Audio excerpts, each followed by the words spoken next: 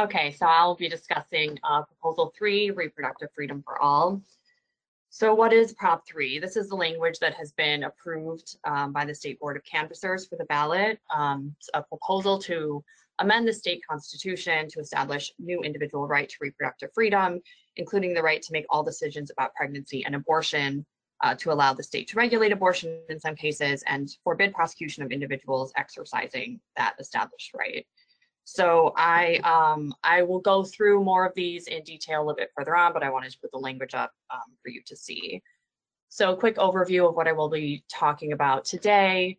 I'm going to go through a brief timeline and history of the laws governing abortion, particularly in Michigan, as important background. I'll provide more detailed summary of Proposal 3 and its key provisions. And then I'm going to discuss 3 potential pathways forward based on the potential outcome of the ballot proposal and the impacts that could follow. So quick timeline. Most states, including Michigan, had laws that prohibited abortion to some degree. Michigan first passed their laws on abortion in 1846. These were later recodified in 1931. This might be why you've heard people refer to the 1931 statute. The language was actually first passed in 1846. Michigan had a law that penalized individuals that take certain actions to procure a miscarriage, with an exception for when it is necessary to preserve the life of the woman. And this applied to pregnancies before the state of quickening, which is generally referred to as the first fetal movement. There was a separate law that prohibited the willful killing of an unborn quick child. So even back in 1846, they were differentiating between different stages of pregnancy. Since then, at that point, there in the 20th century, a growing public health movement to legalize abortions, which culminated in the 1972 US Supreme Court decision, Roe v. Wade, which established a constitutional right to abortion. It ruled that the right to privacy encompassed the right to abortion in the first trimester, making state bans on abortion procedures in the first trimester unconstitutional. In 1973, the Michigan Supreme Court case People v. Bricker specifically invalidated the 1931 statute that had criminalized abortion and basically said this was unenforceable for abortions in the first trimester of a pregnancy. So after Roe v. Wade was passed, pretty much since the time it passed, several groups wanted to overturn it. And as that kind of movement gained steam, there were just more laws and regulations that started to regulate abortion in Michigan. There were several laws enacted relating to funding, licensing, informed consent, all sorts of things to try to regulate abortion even more.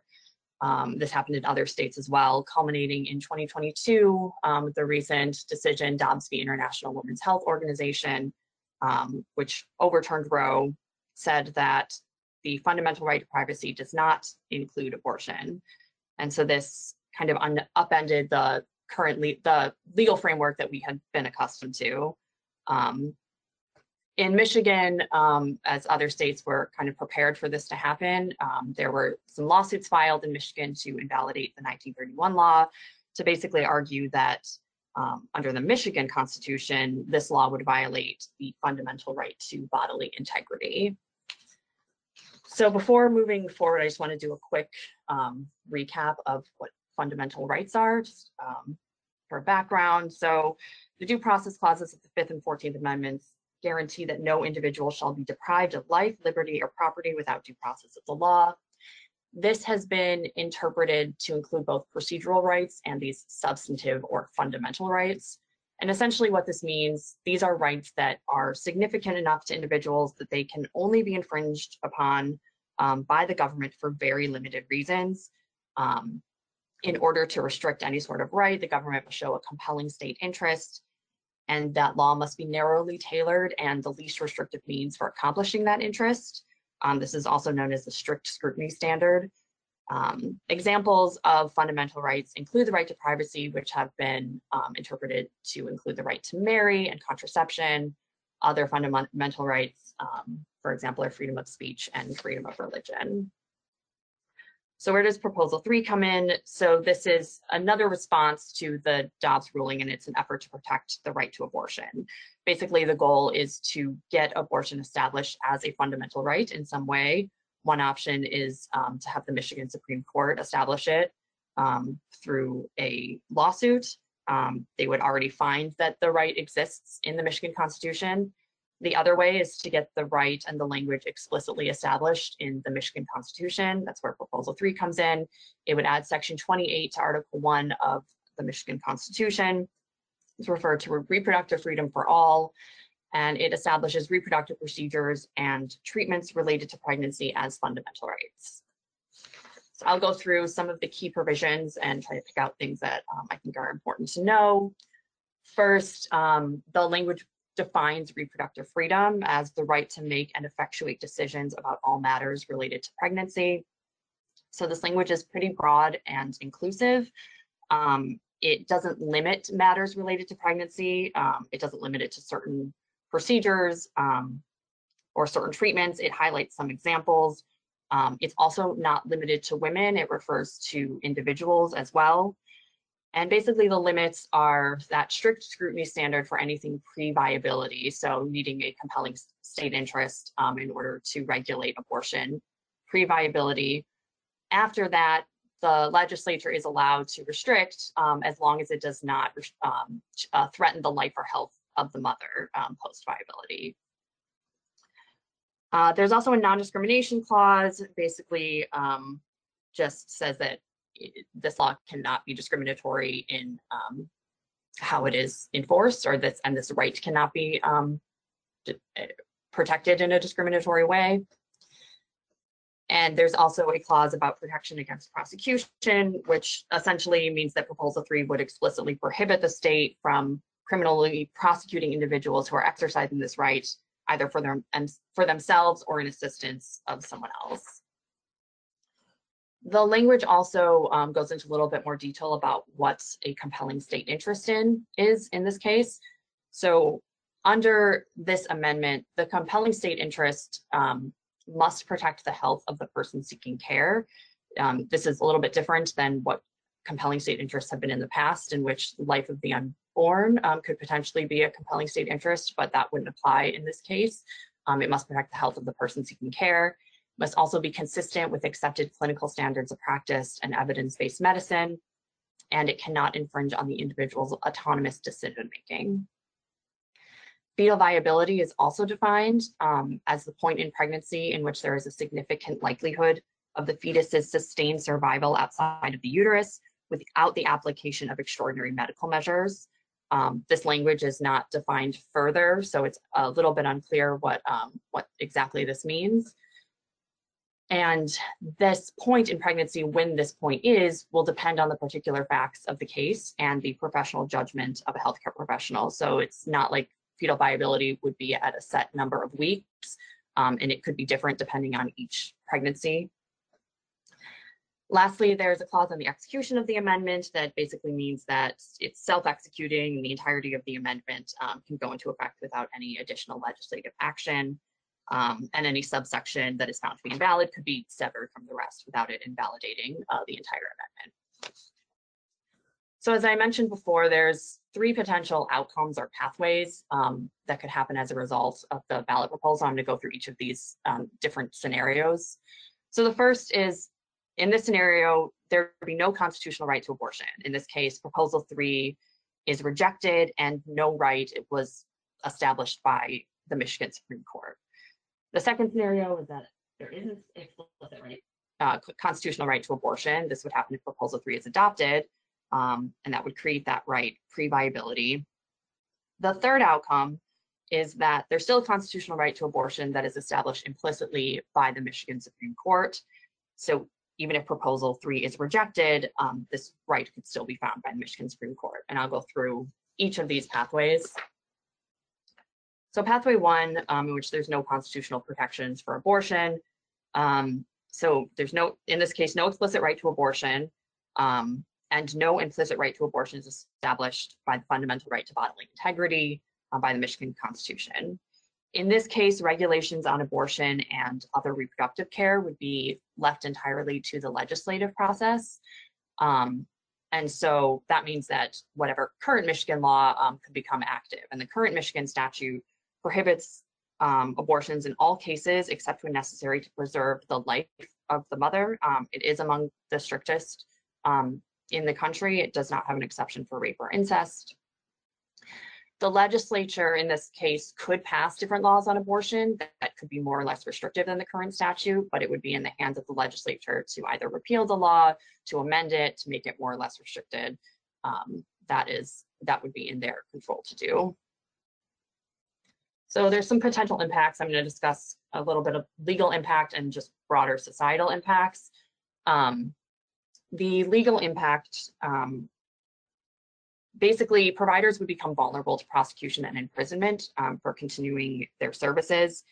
Other state laws that restrict abortion allow exceptions for protecting the physical or general health of the woman, but Michigan's law requires that it has to protect the life, and so only laws that, only abortions that would be necessary to protect the life of the woman would be allowed, and so that might lead providers to be unsure about how severe of a health condition does an individual need to be experiencing to justify providing that service. So they may be hesitant to provide those kinds of services. Some of the language of the 1931 law may also be challenged in court. The Supreme Court has, Michigan Supreme Court has spoken to a few things about the 1931 law, but since it has been mostly inactive for decades, it is possible that there's maybe some confusion about how it might be interpreted. And providers generally only change their behavior if the law is adequately enforced, and this could really vary depending on the preferences of local county prosecutors. It could depend on who the state AG is at the time. So this could lead to some variation in which you can still obtain access to abortion in some counties and not in others. The general societal impact, this would lead to a reduction in the number of abortions performed, which inevitably would increase the birth rate. And this could have both positive and negative impacts on society. There's arguments for both.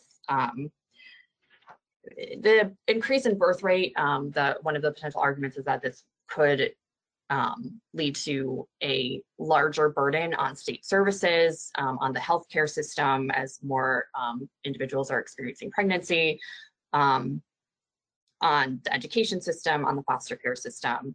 But there are also arguments that an increase in birth rate could have some positive effects for increasing the state workforce, making more children available for adoption for those that want it, et cetera. There's also just a general impact on the physical and mental health of the individuals who have to experience pregnancy, and and their inability to function as individuals and how that could potentially impact society at large.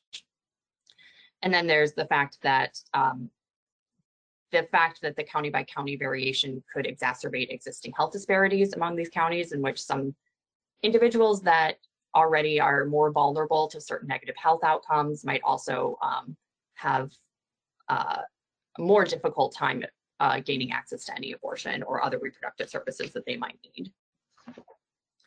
The second pathway, which Proposal 3 creates an explicit constitutional right to abortion. In this case, individuals will retain the access to abortion they had prior to the Dobbs decision with fewer legal hurdles, and may have increased access to abortion at later stages of pregnancy. So if this right is established this way, it would apply to a wider range of healthcare services beyond abortion. So this may apply to significantly more people. This would also protect the right to abortion from legislative override, because it would be explicitly established in the Constitution, and because the constitutional language would take precedence. Only another constitutional amendment could potentially eliminate or curtail this right, so it would make the right to abortion more secure. The potential impact of this scenario. So the language of the proposal is broad and undefined, so that could potentially invite some legal challenges. Just some examples that people have talked about. What does individual mean? Who does that include? What physical and mental health conditions are severe enough to be considered threatened by any given law? And are things like a ban on public funding, do those qualify as a discriminatory action? It's also unclear which laws could be impacted if the proposal passes. So there's, like I said, there's a lot of laws that currently regulate abortion, and so it's unclear which one of these would have to be changed or amended. For example, there's laws on informed consent, there is an insurance opt-out, and several others. The societal impact, basically abortion legalization in the literature has generally been shown to benefit women and society at large. It's found that abortion legalization generally in the past has increased women's educational attainment, labor force participation, and earnings. But there is limited data on expanding abortion access to this degree and just expanding reproductive health services so widely, because that is not something that has happened. There isn't much data about it. Some opponents of the proposal argue that expanding it to this degree could lead to more negative outcomes for women, potentially including riskier sexual activity. But like I said, there isn't data to really show this. So the third outcome that could happen, so the Michigan Supreme Court defined an implicit constitutional right to abortion. And this could happen, so there's a lawsuit filed by Planned Parenthood of Michigan, and the Court of Claims has already found in favor of them, basically saying that the 1931 law is invalid and violates the Michigan constitutional right to bodily integrity. And that right has already been established in a previous Michigan Supreme Court case. However, the Michigan Supreme Court has yet to weigh in on this, and so it's unclear if they will agree with the Court of Claims or not. Any fundamental right that is established this way by the Michigan Supreme Court is likely to be narrower than the right that could be established by the language of Proposal 3. So with that, that means that the parameters of this right are more vulnerable to restriction by legislation if it is a more narrow right. In addition, just as Roe was overturned by later courts, if the right is established this way, that means that a future Supreme Court could also overturn this right. So overall, even if a right to abortion is established, it might be less secure than one that would be established by the proposal. So just some takeaways to leave you with. The reversal of Roe necessitates substantial legal and policy changes. Proposal 3 could potentially expand access to abortion to later stages of pregnancy. It could lift certain restrictions that have previously been in place and establish additional rights to a wider range of reproductive health services. Abortion legalization has generally been shown to have positive effects, but the impact of this expansive of a right is unknown. The proposal's language is broad and largely undefined, making it vulnerable to a host of legal challenges. If the proposal does fail, a right to abortion may still be found by the Michigan Supreme Court. And the current Michigan abortion law is among the strictest in the country, but how that is enforced is still up in the air, and it could vary widely by local county prosecutors and could vary widely across the state.